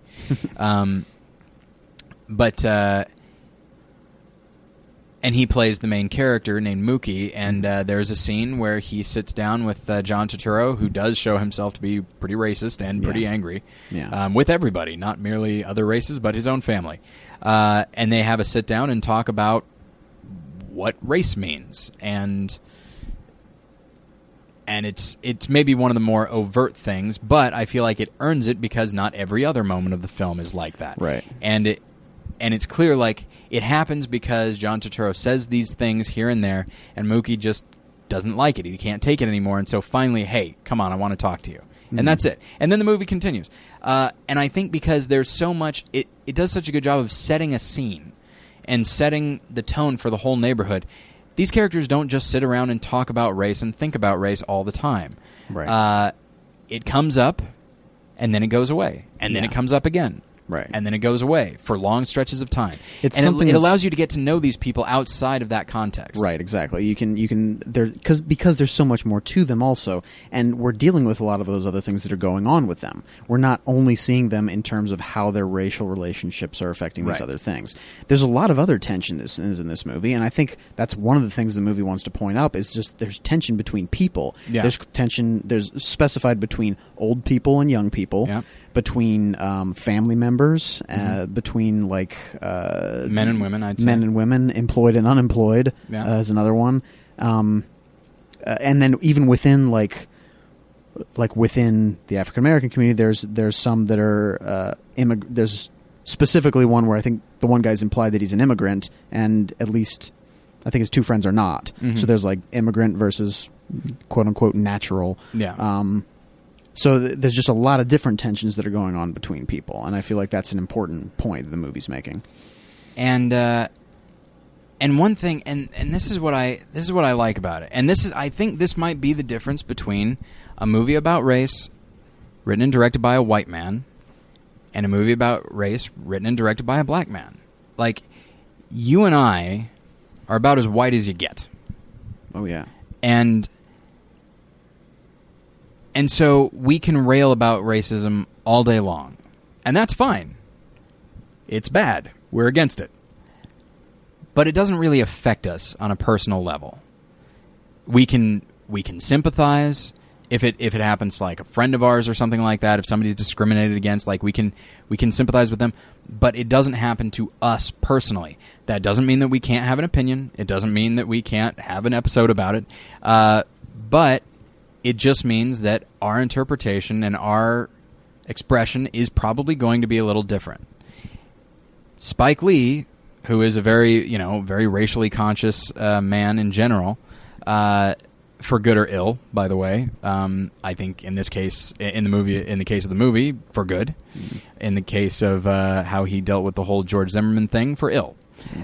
So, but he's always shown himself to be very racially conscious, and he's a black man. Like I think he knows that like there are probably certain areas of the country or the world where if he goes, people are deeply aware of the color of his skin. Mm-hmm. And that's all they're going to see. Whether they do anything about it or not, they know it. They know, hey, there's a black guy in the store or something like that. And knowing that, feeling like you have eyes on you for no reason aside from just who you are and how you look, that's something that Spike Lee has that Paul Haggis doesn't. And I think that's one of the reasons why a film like this works so well, is he wants to show that, yes, I'm racially conscious, but that's not all I am. That might be how you see me, as, oh, well, he's a black guy, so he's always thinking about race. No, he's thinking about the neighborhood. He's thinking about relationships with women. He's thinking about employment. He's thinking about all these other things. And yes, there's this underneath. Right. And so, I don't mean to say that like white people can't make a movie about race, but it will be different. And I feel like Do the Right Thing is immensely more personal than Crash is. Yeah. So tensions are high in Do the Right Thing, but there's also, by the way, a fair amount of comedy in it. Yeah, that's another thing I think that separates it from a movie that's very kind of ham-fisted, like you said, like Crash is that I don't feel like there are that many moments of levity in that movie, because it has to be so serious all the time. Yeah. And I don't feel like that's the case with Do the Right Thing. There's a lot of really funny sequences in it. In watching it again recently, I was surprised at how often I was laughing at it. Yeah. And it's on purpose. It's not ironic humor or something like that. Like, can you believe that it's not humor at racism or something like that. No, it's just relational humor. Yeah, it's exactly. Characters making jokes with each other. They're laughing, we're laughing. Like, it's just situational humor. There's just a lot of good stuff going on. It's amazing how much laughter, even in a movie that is as serious as Do the Right Thing, shows itself to be. Yeah. It's amazing how much laughter can do to unify characters, but also connect us with the characters. Right. If they're laughing and we're laughing, then boom, we're all together. Yeah. I also recommend watching the movie in a blazing hot room. Don't do that. Nobody wants to do that. Yeah. But so if there is a plot, because there definitely is a climax, it's all building towards a thing. Right. And so one thing that happens is there is a character played by Giancarlo Esposito. The character's name is Buggin' Out. That's his name. And it should be. I think it's a point that a lot of these characters in the movie have nicknames. I think not just because of the type of community or something like that, but I think a lot of them are kind of representative of something in a way, and I think that's on purpose. Yeah, Ossie Davis plays a guy who is not necessarily homeless, but he's known to be like the drunk who just kind of walks around, sort of but he means well, and right. he's not hurting anybody. And he's known as De Mayor. Yeah. Okay, because chances are he's been around here longer than anybody else, and it's kind of his neighborhood. Yeah. Ruby Dee plays a character named Mother Sister, Mm-hmm. and she sort of is the mother of everybody on the block, and their sister as well. Yeah. And and Mother Sister kind of it carries with it this almost religious connotation as well. Like you think of nuns when you hear that, and so it's fitting that she's sort of matriarchal. Yeah. And so, yes, that's a good thing to bring up. So, Buggin' Out, played by Giancarlo Esposito, who is Italian, by the way. He is. I think he's because he is black as well. He must be part Italian. With a name like Giancarlo, you can't just. Yeah, that is. You got to have some Italian in you. That is very specifically Italian. Yeah. But viewers might know him more from a great performance in Breaking Bad, where he plays Gus. I didn't even know that. Now I have to. Yeah, he's great. That's just another reason that I need to start watching that show. You know what? It's fine. It's not. Really? Yeah. You're the first person that I've heard just say that it's okay. Like everybody else I'm hearing is saying it's the best show they've ever seen on television. It's not The Wire. It's not Deadwood. It's not The Sopranos. Watch those first. Well, it's I haven't not Friday seen any Night of those Lights either. What was that? I haven't seen any of those either. Watch those first. Breaking Bad, I know people swear by it. The first 2 seasons are okay. The acting's great all around. Third season, it really starts to get good, and I started to become more invested. But by and large, I don't. It just doesn't totally do it for me. I was invested, and I'll watch season 4. It's on Netflix now. I'll watch season 4 and season 5. I think just started, and so I'll keep watching. But it is not the life-changing experience it wasn't the life-changing experience for me that it was for other people. Side note. But so Buggin' Out goes into Sal's Pizzeria, and there's the Wall of Fame. The Wall of Fame has photos of Italians. Italian Americans. Frank Sinatra, Al Pacino, Robert De Niro, Travolta. Jake LaMotta, right? Rocky Marciano. There was some boxers up there. One of them might have been Jake LaMotta. And so, I mean, Sal is Italian. And so this is a tribute to other Italians and Buggin' Out, who you get the impression maybe he got his nickname because he's always upset about something. And he has found something to be upset about. Yeah. And that's that there are no black people on the Wall of Fame. Danny Aiello says, well, this is my place. I'm Italian. These are Italians. Yeah, he says if you want... the quote is brothers on the wall. If you want some brothers on the wall, make your own restaurant. You can have your brothers, your sisters, your uncles, whatever you want. Yeah. And so, but that's not enough for old Buggin' Out. No. He wants to arrange a boycott, and what's interesting is he wants people to boycott it, but nobody supports him. Everybody's like, no, I don't want to. Yeah. I'm heading there right now. And that's one of the things that, again, I like about the movies. It could just be like... especially knowing what the climax is, it could be that just more and more people start being like, hey, yeah, Sal's a bad guy, or Sal does this or does that, or like his one son is really racist, which is the case. Yeah. But it's not like that. Sal's is part of the community, and whether or not they like things about him, and a lot of them have problems with him. Even Spike Lee's character, Mookie, who works there, has problems with him. Yeah. But it's not... they're not on that same level that Buggin' Out gets to, which is like, we've got to boycott it. Like, like, no, like you said, I'm going there right now. Or like, no, they've been it's part of the community. It's been here for 20 years or something. And Sal feels a great deal of pride in being part of that community. You know, he talks about, like, I've been here 25 years. I've seen kids grow up, and they grew up on my food. Yeah. Like, that's great, you know. And I love that scene, by the way, when he talks about that.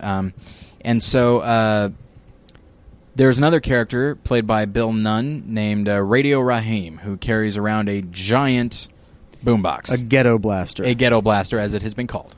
And he's just blasting music all the time. And he goes into Sal's, and Sal is uncharacteristically impatient with Radio Raheem. He does not want to hear this music. And so Radio Raheem... I think it should be noted, too, that he's almost always playing the same song. Yes, he's playing Public Enemy. Yeah. And somebody even asks him one time, like, why don't you play anything else? He's like, I don't like anything else. Yeah. So, there's that. Fight the Power, I believe, is that. So, quick thing. Radio Raheem has a nice little monologue. He has these rings on his fingers. On his right hand, it says love. On his left hand, they spell out hate. And he gives an adapted version of a monologue from Night of the Hunter. Which is awesome. Is awesome. Go back to episode 20 if you want to hear about Night of the Hunter. Yeah.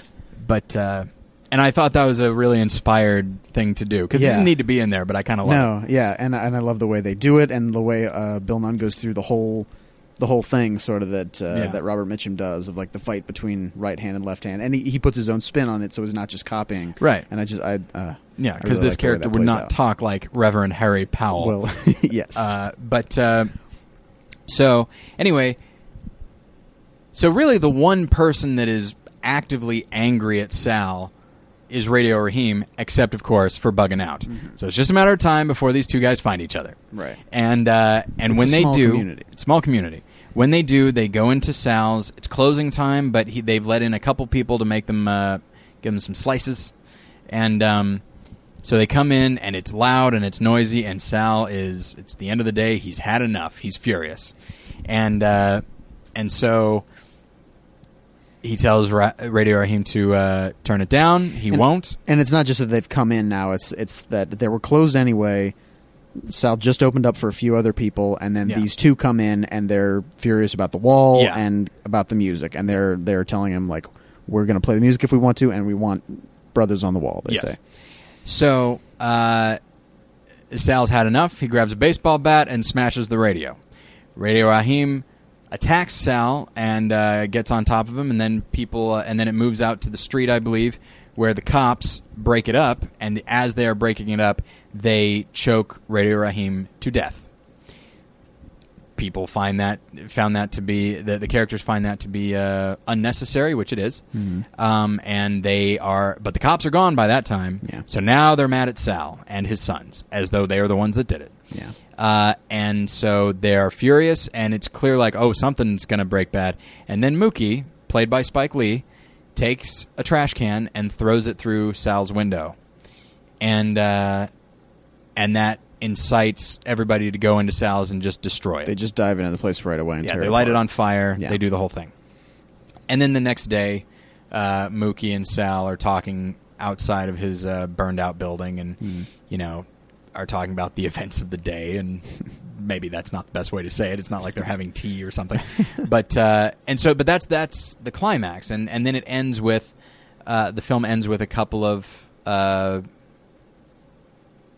quotes, one by Martin Luther King and one by Malcolm X. Mm-hmm. And Martin Luther King his quote is all about how violence is not the answer. He says it's both impractical and immoral. Yes. And then he kind of outlines why. And then Malcolm X, that quote is about he's not for violence, but there's a difference between violence and self-defense. And, I don't even call it self-defense. I call it intelligence. Yeah. And so that's the note the movie ends on. Yeah.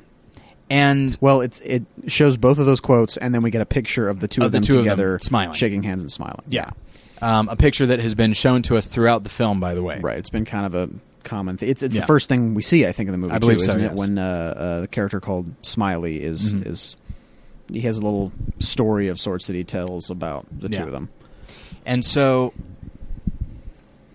what we have is a movie that is incredibly frustrating, but in the best possible way. Yeah. But that's the thing, is like I watch it and I instinctively, and that's the thing, I immediately have to start questioning me. Mm-hmm. Immediately. Yeah. Because I side with Sal. Why am I siding with Sal? Mm-hmm. Is it because, I'm certainly not Italian, but is it because I'm white? Do I side with him because I'm closer to him than I am the other characters. You know, because when Giancarlo Esposito, he's saying like, hey, we in the community, we give you money. We made your business. Why don't you have any brothers on the wall? And part of me is like, hey, it's his establishment. If you don't like it, you can go somewhere else. But at the same time, it's like, yeah, but maybe at the same time, he should have some love for the community that made him a success. You know, if he has that much love, but he also has a certain degree of pride in being Italian. I've known some Italians, and they seem to love it, and it's off-putting to me. But it's a joke, of course. Not really. So when your last name is Smith, you kind of resent anybody who has any kind of ethnic tie to anything, because you don't have any pride in the name Smith if you have it. It's just like, hey, that's not the Smith way, which is to say me. There's billions of others. Maybe millions, hundreds of millions. And maybe that's their way. I don't know. I can't speak for all Smiths. But anyway, so I see Sal's point of view more than I see Buggin' Out's point of view. Why? I don't know. That's the thing, is like, it's hard to know. I could say, well, he has the better argument. He's the one paying the bills on that business. It's his business. He owns it. He can do whatever he wants with it. And it's like, well, that's true, but then why doesn't he want to do this? If he loves the community so much, why doesn't he want to do this? So that's the other argument, but I don't agree with that one. And so then it gets into motives, and it gets into unconscious loyalty on my part. And that is uncomfortable. Yeah. It's uncomfortable to think about. It's uncomfortable to talk about right now. And that's, part of me feels like that these are the questions you should come away with when you watch a movie about race. Because you can't walk away from this movie and not feel stirred up. Like, it's incendiary. I feel like Crash is not. Like, you can walk away and you can remember, like I said, you can remember a few of those good things, those cool points, but you're not really thinking so much about, like, it doesn't have you in its grip, really. Which I think that is the effect of Do the Right Thing. And it just goes back and forth, and especially at the end there, like, the violence just goes back and forth. And each side is making you angry for one reason or another. And when it ends, it's like, this is what we're left with. This is what happened. There's no, like, happy ending. It isn't like people just work things out. But at the same time, there is a sense that, like, we're going to deal with this. I think it's even in the there's voiceover by a radio disc DJ guy played by Samuel L. Jackson, who's kind of commenting throughout the film. I guess you could say he maybe acts as like a Greek chorus. Greek chorus, a little bit, yeah. But he says something at the end about he just starts talking about what happened, like about how Radio Raheem died, and how he's recounting in a news sort of way the things that happened the night before. And then he just starts talking about, like, today it's going to be hot. Like, here we go. Here's the next day. It's the same stuff. And I think it even happens, too, in a little bit of what Mookie says to Sal at the end. Like, Sal asks, well, what are you going to do now? Because Sal's place is burned down. That's where Mookie worked. Yeah. And Mookie says, like, I got to work. I got to make that money. Which you could just take that as, like, oh, that's a throwaway line. But I don't think it is. It's like, that's him saying, like, I have to provide for myself. Like, today's a new day. We got to keep moving. Like, I got to make things work on a practical level for me. Like, this is the world we live in, but we got to keep going and make things work. And there's you know, a hint of ambiguity because Sal's place is insured. He's going to be fine from a financial standpoint. But is he going to build in the same place? Yeah. Maybe, maybe not. It appears that the neighborhood, the community that once loved him, has now rejected him. Yeah. Would they stand for him rebuilding? Or would, like, maybe they'd be furious, but also maybe they'd be like, all right. Yeah. This guy is committed to us. It could go either way. It could go either way. And either one would make sense equally. Yeah. And you know, the other thing is that Mookie, who right before all this stuff starts going bad, Sal is reflecting on how much money they made that day. And he's very happy, but it's not merely happy like, hey, we made a lot of money, I'm happy, but it's just like he's feeling sentimental. Yeah, you know, he's talking about bringing his sons in, and then he says, Mookie, you will always have a place here, always. Yeah. And then everything starts going down, and there's a visual cue. The mob is on one side, On the other side is Sal and his sons and Mookie. And then Mookie walks over to the mob. And what's interesting... And then I talked about Mookie. He grabs a trash can, throws it through Sal's window, and then everybody destroys his place. And I think... your first instinct is to be like, Mookie, what are you doing? This man cares for you. He cares for you a great deal. It's not his actual fault that Radio Raheem died. And in that moment, you think maybe Mookie is just, it has an error of judgment and is finding himself falling in with the mob and just looking for somebody to blame, letting his anger overtake him. But then there's also, that's the thing, that's one possibility. And that's the way I felt about it the first time I watched the film. And that kind of ruined the ending a little bit for me, because I was like, I've been on board with these characters so much. And then when, especially I think it's a key that the filmmaker, like the writer and director, is the one who plays this character, who does that. So it seems... on the surface, you can take it as he's the soul of the film because he is the filmmaker. When you cast yourself as the main character, but also the guy who basically kicks everything up a notch, that's worth noting, because at that point, it's easy for people to say, is this him? Does he, in a movie like this, and when it's Spike Lee, who always has an opinion on something, is this what he thinks is the right thing? Yeah. It's the same reason why people get mad at Quentin Tarantino casting himself as the guy who says the N-word. Yeah. Maybe is this something he wants to do? Yeah. When a filmmaker casts himself, you cannot take that lightly. Yeah. And on repeat viewing, I think one of the things that I realized, and one of the things that I think we were talking about, is that I don't think we're meant to see Mookie as a perfect character. He's not he's not the character that is just the voice of the filmmaker.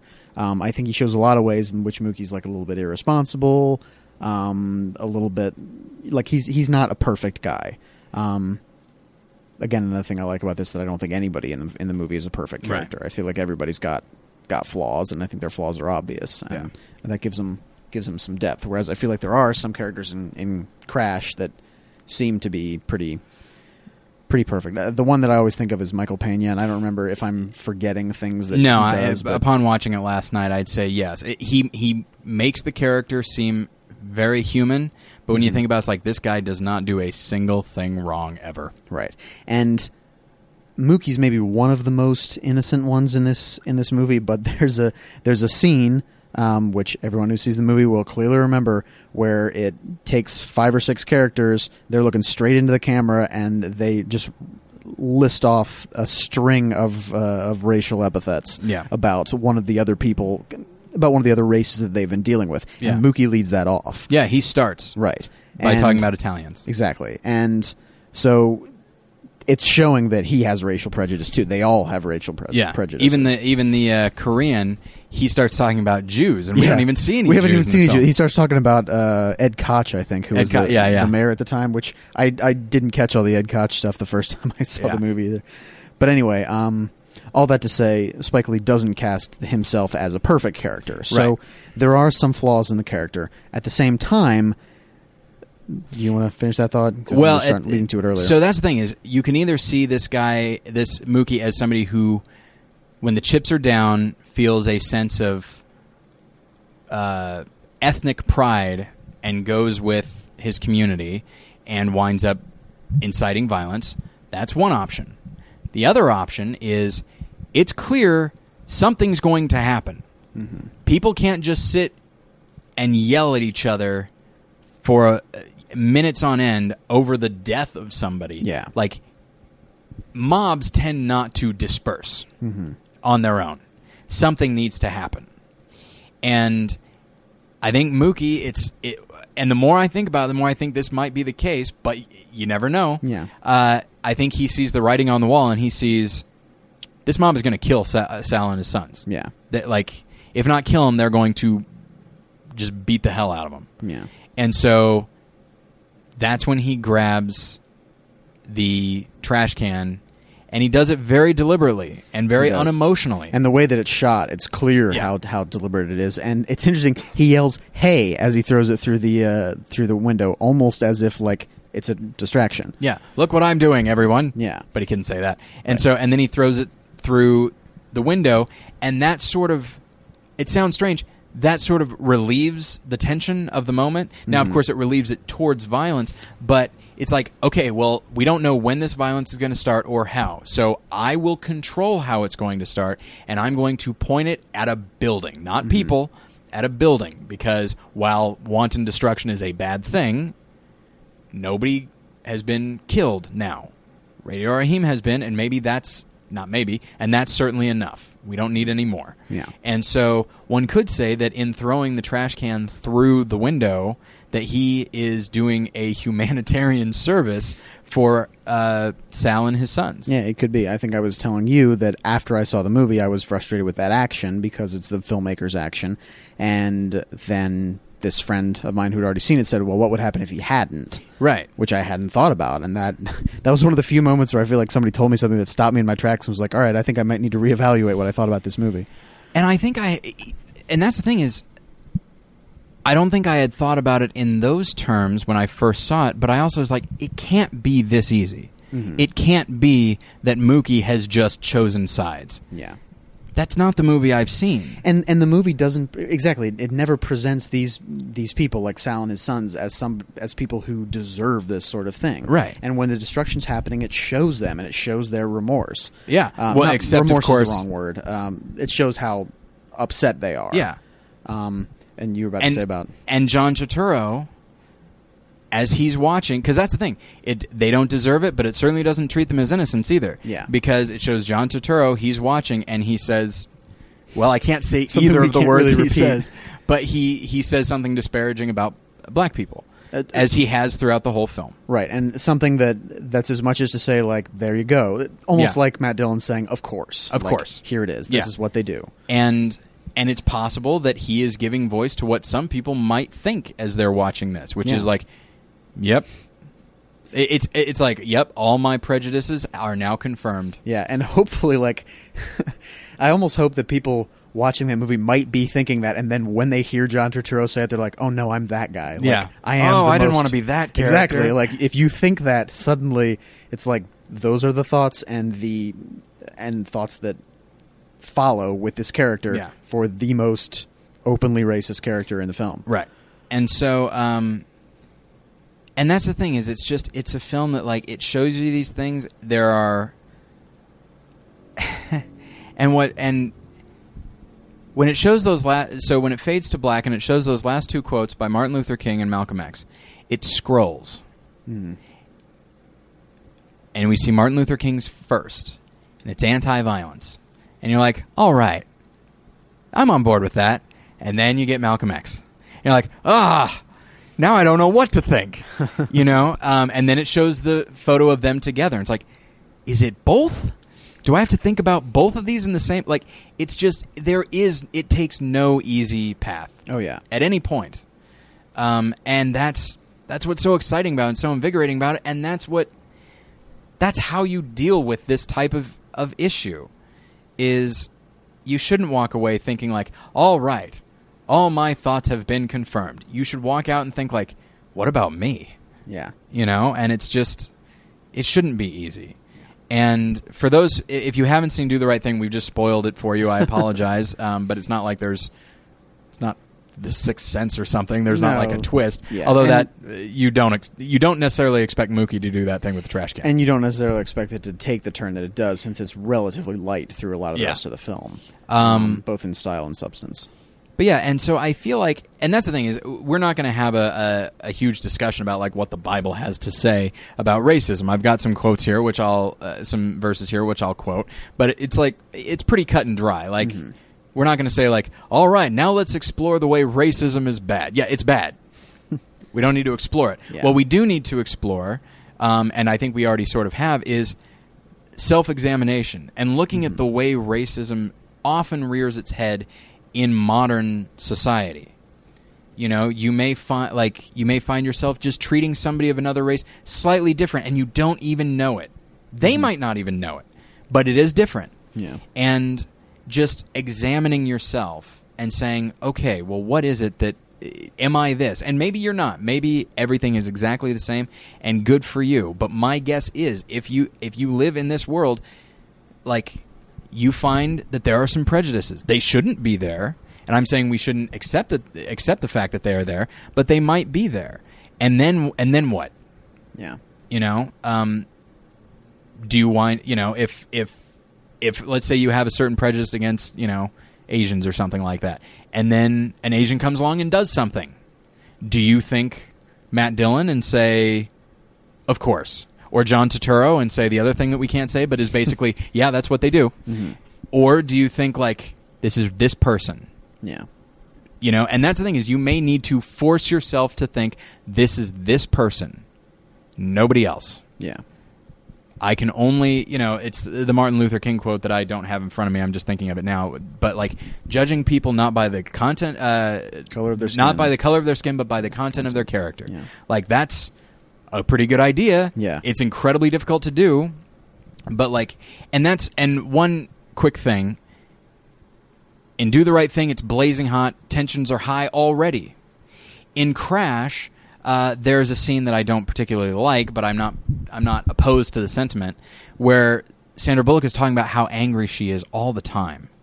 And I would say that life is very difficult, and I'd say if you're able to get through a single day without feeling immense frustration at something, it could be your computer, it could be your husband or wife, or it could be, you know, a car. But, like, if you can get through a whole day without feeling extreme frustration at something, then good for you. Tomorrow's probably not going to be the same.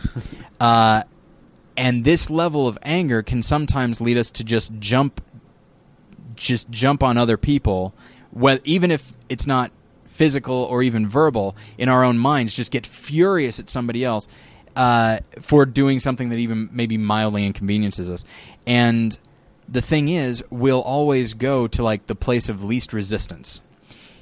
And if we don't know this person personally, well, then we can't make any judgment about their character. So we have to, but we so desperately want to make a judgment on them in that moment because we're so furious. And so, what's the easiest thing to do? Oh, they're black, they're old, they're young, they're a woman, they're a man, they're just anything that's skin deep, basically. Like, we jump to that because it's easy. Yeah. You know, and I'll quote something here. This is John 7, verse 24. Stop judging by mere appearances, but instead judge correctly. Now, I know you might be thinking, like, judge? We're not supposed to judge. Well, if there's somebody that is acting poorly and their behavior is reprehensible, well, then you can say that judgment is reprehensible, and I might have to do something about that. There's, like, judging, that's another episode, but, like, so judgment in this case means acknowledging something to be right or wrong. And this says not by mere appearances, but instead judge correctly. Judge by the content of somebody's character. And I'll mention a few others. Galatians 3, verses 28 through 29. There is neither Jew nor Gentile, neither slave nor free, nor is there male and female, for you are all one in Christ Jesus.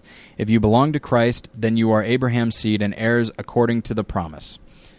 So obviously there, it's God does not see in these terms, like, and when you think about, like, Christ's sacrifice, they make clear over and over again, it's not just for the Jews, it's for the Jews and Gentiles, it's for everybody. And if God does not discriminate, then we certainly shouldn't either. And then the last one, Romans 2, verse 11. There will be trouble and distress for every human being who does evil, first for the Jew, then for the Gentile. But glory, honor, and peace for everyone who does good, first for the Jew, then for the Gentile. For God does not show favoritism. So I say that as if it's easy to do. It isn't. But, you know, we just need to strive for this, for, like, seeing inside people and getting to know them, like you said, as people, right, instead of as a black person, right, or a female or whatever. And the first step is in your thoughts. Mm-hmm. It's hard. It's always hard to do that. But to force yourself, if you find yourself thinking a certain thing about a person and you know it's like, I would never say this to this person. Yeah. Chances are you shouldn't be thinking it. Right. Because not merely because you shouldn't be thinking it, but also because even if you don't say it, that might manifest itself in some other way. Yeah. So, okay. This has been going on longer than I anticipated, of course. But hopefully you guys enjoyed the episode. I don't know when the next episode is going to be, and I don't know if Josh is going to be here for it. He is working on a film, and that's and good for him. So we'll see what we can do. And so I don't know what it's going to be, so I can't tell you like what to watch in anticipation. So I apologize for that. You can go to morethanonelesson.com, and you can read blogs, and you can listen to sermons and all that sort of thing. There is Josh in his series about Best Picture winners. He has written about Crash, and so I will link to that in the show notes. If you want to know my thoughts about it from, I don't know, 2 years ago. Yeah. Like that. Have they changed? Stay tuned. And so you can go to More Than One Lesson. You can follow me on Twitter. That's @MoreLessons. You can email me, Tyler@morethanonelesson.com. You can email Josh at morethanonelesson.com. You can follow Josh on Twitter. @the Josh Long. The Josh Long. And thanks everybody for listening. Josh, thanks for being here as always. Glad to be here. And I'll get you next time. Bye. Bye.